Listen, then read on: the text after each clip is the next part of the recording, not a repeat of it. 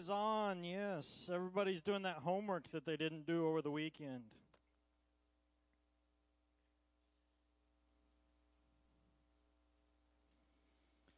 And then some of y'all haven't done it at all. You're waiting till tonight, yeah? Your parents just don't know yet. Okay. Who remembers what we talked about last week? Studying the Bible, right? How to study it. So I got an example just as a refresher from last week. So if you turn in your Bible to Ecclesiastes chapter 10. Ecclesiastes is after Psalms and Proverbs. Okay. Oh, thank you. There's light. Ecclesiastes chapter 10. I saw somebody put this on their Facebook status this week, so I'm picking on them. Okay. If you look at chapter 10, verse 2. It was my cousin, by the way, if y'all want to know who it was. It was my cousin who put this on his Facebook, so I'm picking on him. Verse 2, let me read it, and then I'll tell you what his status said. The heart of the wise inclines to the right, but the heart of the fool to the left. Okay? And my cousin took this verse and he said, man, well, I'm not going to tell you exactly what he said. Let's just say that he took this verse out of context and applied it to the political nature of our country today. Okay? No. That would be a gross misinterpretation of Scripture and taking it out of context, okay? The heart of the wise inclines to the right, but the heart of the fool to the left. What is the author talking about here? Is he talking about the Democratic Party versus the Republican Party? No, okay? The Democratic Party and the Republican Party of the United States did not exist back then. In fact, Paul states that we need to submit to the authorities that are over us, because don't you know that every leader that is in a position of authority was positioned there by God? Okay? So to even take the Bible, to take this verse and try to use it in a political context, he was joking, by the way, but to try to use this in a political context is not only taking this verse out of context and using it in a gross misinterpretation of Scripture, but it's actually almost going against Scripture in its entirety, and it's almost heresy. Okay? In other words, we should honor the authorities that are over us because God has placed them there. And so we know that this verse isn't necessarily talking about politicalness. Not only that, but in Isaiah, we see God prophesying through Isaiah to the people of Israel, and it says this. It says, whether you turn to the right or to the left, my still quiet voice will guide thee. In other words, it doesn't matter really whether you turn to the right or the left. What you should be concerned with is listening to my voice. Does it make sense? That's more of what the author here is talking about. In other words, what he's saying is that the wise and the foolish man go in complete opposite directions. It doesn't matter whether the wise goes to the right or the left. The fool goes in the complete opposite direction. That's what he's saying. Okay? In other words, the two don't camp together. My boys had to memorize a verse this week for children's church so they could get their sticker or stick or whatever it is they do over there. Dana, do you remember what it is? A ticket. Okay, do you remember what the verse is?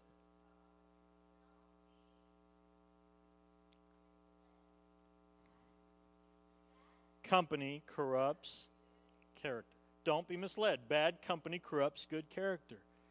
That's what Solomon, who writes this book, is getting at. He's saying, listen, the foolish people of this world, and the wise, those who follow the statutes of the Lord, have nothing in common in their daily activities. In other words, the wise don't hang out with the foolish people, and the foolish don't hang out with the wise. And there's a lot of good wisdom in that. If now, especially for you students, now that school has started again, if you want to know how to keep that flame alive, or whatever terminology you want to use, all those decisions, commitments you made at camp, if you want to really grow in your relationship with the Lord this year, maybe you shouldn't hang out with bad company. God has called you to be a missionary to your school. That doesn't mean that you stand up on your desk and witness to them all the time. In fact, it doesn't even mean you have to open your mouth at all. What it does mean is that you reflect Christ in every action, in every behavior, in every attitude. So, I'm sorry, but those of you who want to ascribe to the faith that you need to hang out with the lost and do what the lost are doing in order to reach them, that's a gross misinterpretation of Scripture. It is the Holy Spirit's job to convict them. It is your job to give the Holy Spirit a standard by which He can bring conviction and repentance. Does that make sense? Yes, no? Yeah? So, if you're going out with your school friends, if you're standing there while they're gossiping about someone else, if you're standing there in the locker room, guys, while they're telling their dirty jokes, and you're not saying anything, but you're also not, like, speaking out against it, you're just kind of chuckling a little bit, just kind of fading in the background. In other words, you are a wise person hanging out with the fools in their folly. Don't be misled. Bad company corrupts good character. And that's what Solomon's saying here. It has nothing to do with political. So that's what we talked about last week, how to study the Word, how to take the Scripture and not bring our personal experience or our desires to bear to the Word and our interpretation of Scripture, trying to justify our actions or our experience. Rather, we come and see what the Word itself says. So regardless of whether you are a Republican or a Democrat in this country, regardless of whether you like our president or not, you don't go to Scripture trying to justify who he is and what he does. You don't go to Scripture trying to unjustify who he is or what he does. You go to Scripture to find out what God says, how we should live, and it's the president's responsibility whether he's living by how God thinks we should live or not. Does that make sense? Yes, no? Y'all don't sound too convinced.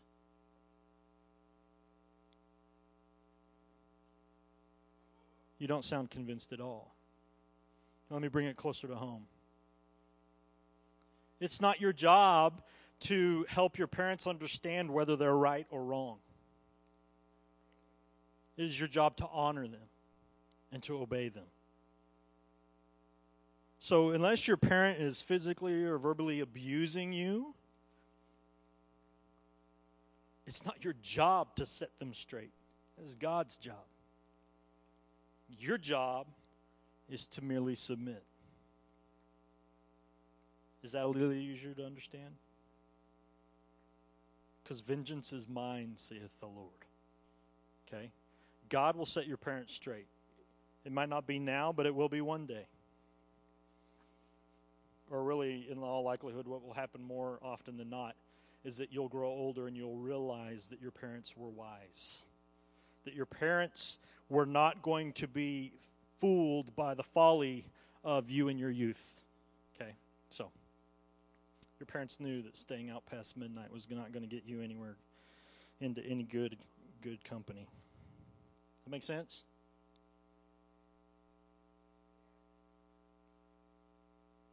Does it? Or do you just not like what I'm saying? Okay.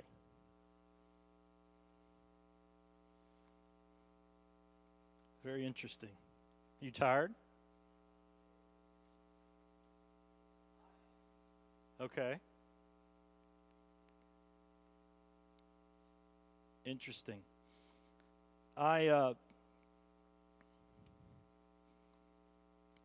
Let me go on with what I was going to talk about, then I'm going to change directions from what I was going to talk about. 1 Corinthians.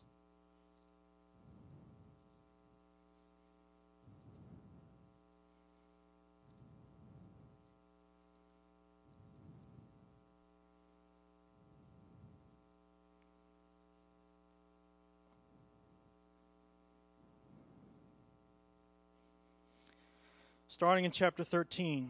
If I speak in a human or angelic tongue but do not have love, I am only a resounding gong or a clanging cymbal. If I have the gift of prophecy and can fathom all mysteries and all knowledge, and if I have faith that can move mountains but do not have love, I am nothing. If I give all I possess to the poor and give over my body to hardship, that I may boast but not have love, I gain nothing. Love is patient, love is kind. It does not envy, it does not boast, it is not proud. It does not dishonor others. It is not self-seeking, it is not easily angered, it keeps no record of wrongs. Love does not delight in evil, but rejoices with all truth. It always protects, always trusts, always hopes, and always perseveres. Love never fails. But where there are prophecies, they will cease, and where there are tongues, they will be stilled. Where there is knowledge, it will pass away. For we know in part, and we prophesy in part. But when completeness comes, what is in part disappears. And when I was a child, I talked like a child, I thought like a child, I reasoned like a child. But when I became a man, I put the ways of childhood behind me. For now we see only reflection as in a mirror. But then we shall see face to face. Now I know in part, then I shall know fully, even as I am fully known. And now these three things remain: faith, hope, and love. But the greatest of these is love. As we're talking about understanding Scripture, and as we talk about weeks prior to that, as we talk about the spiritual gifts, the two go conjointly. They go together. The Word talks about God giving us His Logos word as the original language, which really means His written word. And then the Word, all throughout the Word too, we see God talking about giving us, in the original text, His Rhema word, which is His spoken word. The two go hand in hand. Whether it's God manifesting Himself through miraculous signs and wonders, whether it's speaking prophetically or through an interpretation of tongues or through the teaching and the impartation of the spiritual gifts, whether God is speaking through His Rhema word, His spoken word, and His actions, whether God is speaking through His written word, it is all done in love for us so that we could then impart that knowledge in love to those around us. Does that make sense? The difference between Christianity and every other major religion is that we don't go on mission trips. We don't go out seeking to save the lost, to put we shouldn't, to put notches on our belt, to grow in the size of our churches. That's one of the things that is one of my biggest pet peeves as a minister is churches that care about their size. That drives me batty, because what we are doing, should be doing out of love. I shouldn't go to school and witness to my friends. I shouldn't go to school and live the life of a wise person, however lonely that might be in school, in order to get them saved because that's what I'm supposed to do. I should do that because if I am truly saved myself, the Holy Spirit's alive inside of me. And as we talked about a few weeks ago, the evidence of the Holy Spirit being alive inside of me is the fruit of the Spirit. That is the evidence, what bears evidence to what is alive inside of us, to what type of tree or plant we are. We bear fruit of the Holy Spirit. And one of the greatest gifts or fruits of the Spirit is love. The greatest of all of them is love. And if God is truly alive and active inside of me, then I don't go witness to my neighbor, my classmate, my colleague, my parent, out of a sense of duty. Rather, I should be witnessing and living a life of Christ for them because God's changing my heart, and my love of them causes me to want what is best for them. My heart yearns for them. I've cried more in the past 7 years than I've cried in my entire life. And it's over things that I would have never imagined that I would cry for before. When Kim and I got married, growing up in a missionary's home, one of the typical things, I'll just let you in on a little bit of an MK, a missionary kid's life. Missionary kids grow up, and generally they are either homeschooled or go to boarding school. Either way, the general missionary stays in one place for no more than 4 years. That's a long stint for someone. And then they go moving off somewhere else. The missionary's life, generally speaking, God takes them and just keeps moving them all over the place. And I grew up as such. And one of the side effects or the repercussions to raising your kids that way is that your kids become very jaded in a lot of senses, in a lot of ways. We don't have roots like you do. As I married Marcella and Seth a few weeks ago, earlier on, months before that, when we were talking and they had just gotten engaged and they came down here to visit, Marcella called me when they started courting or whatever. And she called me and she said, Jeff, I hate you. And I'm like, okay, why?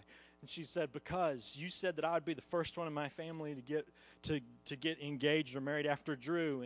And I met this guy, and he's a youth pastor. And I just laughed on the other end of the phone. And then she came, and one of the things that they did when they announced their engagement to their family and friends, is they came here. And one of the things that Seth started talking to me about is he said, Jeff, tell me about third culture kids. You were one. I need to understand what and we call them third culture kids that were raised traveling or in other countries. Tell me about what I'm going to be dealing with when I marry this woman. Seth is an awesome guy. One of these years, he's going to come speak at Camper Midwinter Retreat. We'll have him in. We'll give him a little bit, though, so he and Marcella can cleave first. And we started talking about that. And I told him, listen, one of our problems as third culture kids is that it's hard for us to put down roots. About every 2 years, I get an itch here at this church. Every 2 years. Richard and I were just talking about it this week. I said, Richard, we've been here almost 7 years now. And Richard came to me, and he's like, yeah, you have. And he's like, hey, it started out as he come to me saying, hey, we need to talk about where we go from here in Cambodia. What do we do now?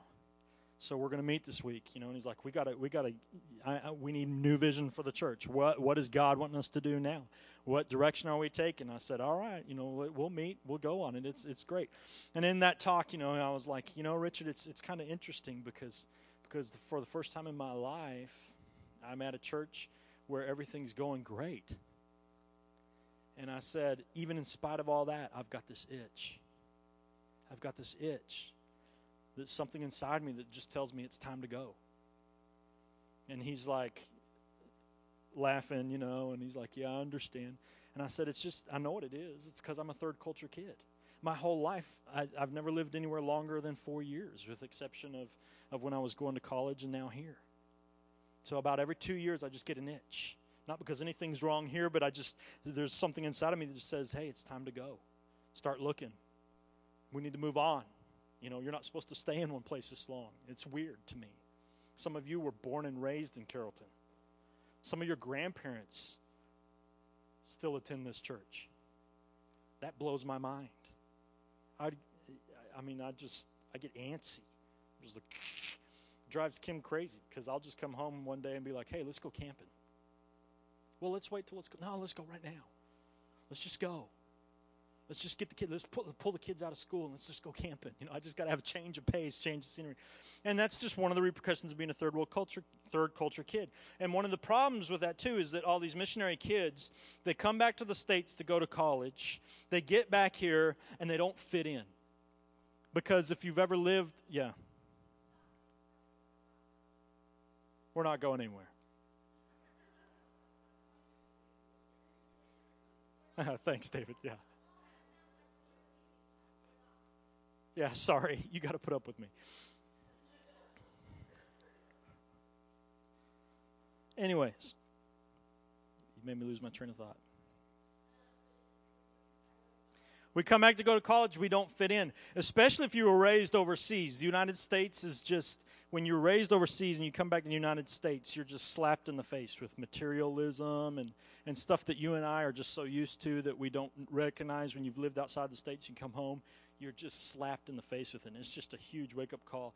And to a lot of people, it's just disgusting. When you've grown up in a church where there is no carpet on the floors, there is no air conditioning, there are no pianos because they can't afford it. And you walk into a business meeting at a church in the States, and they're arguing over what color the paint in the walls is going to be, or they're fighting over the style of music. As a third culture kid, that's just repulsive to you, because you grew up in a country where you would sit in a service for 2 or 3 hours on dirt floors, and you worshiped God. And so to come back to the States, which is supposed to be this Christian nation, and you're arguing over these things that are ungodly. God doesn't care one iota what color the walls are. And he doesn't care what style of music's being played. He cares that our attention and our affection are on him. And so that just gives you a little insight into a third culture kid. And so what most missionary kids ends up happening, they come back to college and they flounder. They've been homeschooled or they've been raised in a boarding school. They're in a bubble. They're angry and resentful towards God because their parents drug them all over the place. They never really had a home. They finally get to come home to what they think is supposed to be their home. They get here, and it's a huge disappointment. So one, they either get angry towards God. Two, they flounder. They can't make it in college. They're social misfits. They don't fit in here. They're constantly judging the people they're trying to fit in with, and it just turns out to be a bad thing. And so what ends up happening to most missionary kids is this is what happens. Oh, I'm called to be a missionary. That's what they think. In reality, what they're dealing with is they just want to get back out of the States. They're feeling antsy. They need to get up and move. They need to go learn a new language. They need to be with a new people group because that is their culture. That's what they know. And so I came back being one of those people who's kind of stubborn. I was like, I'm not going on the mission field. I'm not called to be a missionary. I'm called to the States. And so when Kim met me, I was needless to say, I was just a little bit not anti-missions, but I just wanted nothing to do with it. And that was me. And in WT at the time, there was this college pastor at First Baptist who was pushing missions almost to the other extreme. If you weren't called to be a missionary, then you weren't a Christian, almost to that extreme. And so all our college friends were like, I'm called to be a missionary. I'm like, no, you're not. Well, how do you know? Because you just spent $300 on a pair of shoes. You know, anybody who has a heart for $300 pair of shoes doesn't have heart for the nations. You know, that kind of mentality. So I just really wanted nothing to do with it. So for me to come here in this church and to be thrown into the missions area of our church was not a choice of mine, but it was a choice of God's. And all that to say, I've cried more in the past 7 years here, and the reason why is because God has changed my heart. And I discovered something in my 7 years here, that what God changed in my heart was not an attitude towards missions. It was an attitude towards love. And it doesn't matter what country I'm in. When you walk outside the States and you see people who don't know the Lord Jesus Christ, my heart just breaks for them. My heart breaks. And it just brings me to tears. And so, you know, like this morning, I once again, I think our church is starting to get it, but I don't think we really grasp it fully. You know, as we've adopted the Khmer people, God has allowed this Khmer baby to be born in our midst. That is the end of a generational curse that we witnessed in our presence. That's a generation that can no longer be said of that they are an unreached people group. I mean, the Khmer people that are alive over there right now are called an unreached people group because more than 95% of them or whatever have never heard the name of Jesus Christ. But Brooke's generation of Cambodians will not be known as an unreached people group any longer. And she is just, she symbolically represents that people group. And the fact that God brought Ricky and Nikki into our church and that baby was born in this body is monumental. But you can't understand that if you don't have love, genuine love for the Khmer people. It's great that we've adopted this vision and adopted the Khmer people, that we say, yes, we want to reach them. And many of the church have said, yeah, we'll get behind the church leadership if that's what they're saying they want to do. But until we get to a place where we love them, then it's just a vision. But once the love of Christ that's inside of us changes our hearts and we love them as Christ loves them, and it is his desire that none of them should perish, then our heart breaks for them. Breaks for them. And suddenly all this stuff just fades away. So I told Baby Brooke this morning, what I want to do is just forget donut time.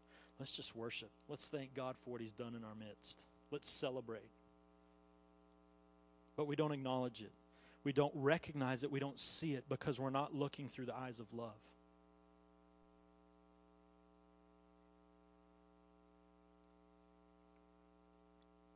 So back to what we were talking about earlier. Studying the Word is the same way. There's a huge difference in spending 15 minutes every morning reading the Word like Richard was talking about this morning, reading it out of a sense of duty, or reading it out of a genuine love for God's Word. Two totally different things. One leads to ritualism. One can lead to spiritual stagnation. The other one leads to passion. It leads to interaction with the living God, and it leads to life. Obeying your parents out of a sense of duty will lead you to bitter, grumpy little kids. I don't want to go to my dad. Dad told me to go do my homework. God, I'll do it later. That's how y'all sound. Oh, trust me, you do. Parents? Yes, that's how it sounds.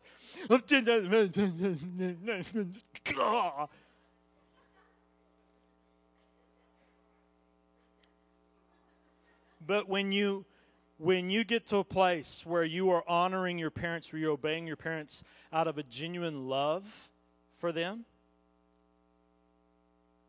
it's totally different.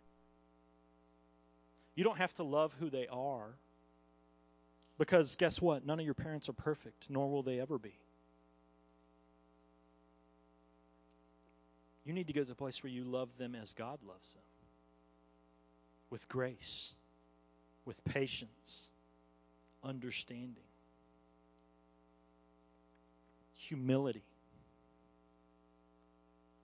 And when you can look at your parents through the lens of God's grace and His humility and His understanding and His patience, then it's a little easier. Then it doesn't make you grow bitter. It doesn't cause grumbling. It causes a submissive attitude, which is necessary for you in order to love others. Because in order to truly love another, you have to make yourself less than them. That's what Philippians 2 says. Consider others better than yourselves. Each of you should not look to your own interests, but also to the interests of others. It says Christ did not consider equality with God something to be grasped. Even though Christ was God, He did not consider equality with God something to be grasped. Yet He made Himself less.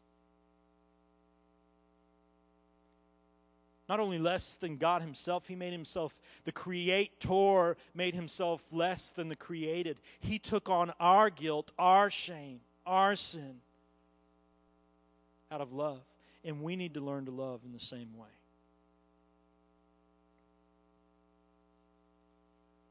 As you go through school, students, as you end out summer adults and you get back into the workforce or back into home life and getting your kids in the hustle and bustle of schedules, ask God to give you an attitude of love. Because faith and hope are great, and they'll remain. But the greatest above those two is love. Love. Love covers a multitude of sins. Love is patient. Love is kind. It is not self-seeking. Love. Love one another.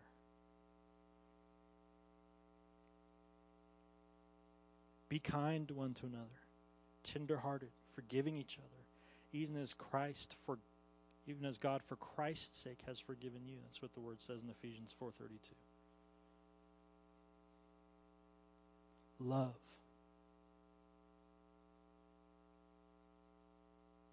So as you go into school, don't be like the fool in his folly.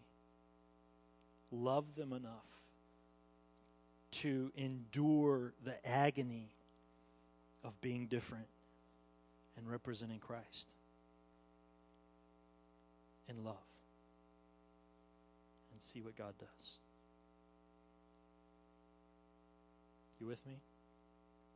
Cool beans.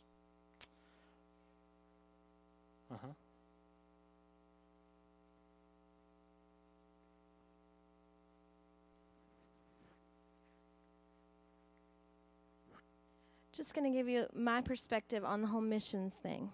Because when we got married, I knew Jeff was a missionary kid, and I made him promise me we would never have to go in the mission field. I mean, I was like, this is like a deal breaker here, okay?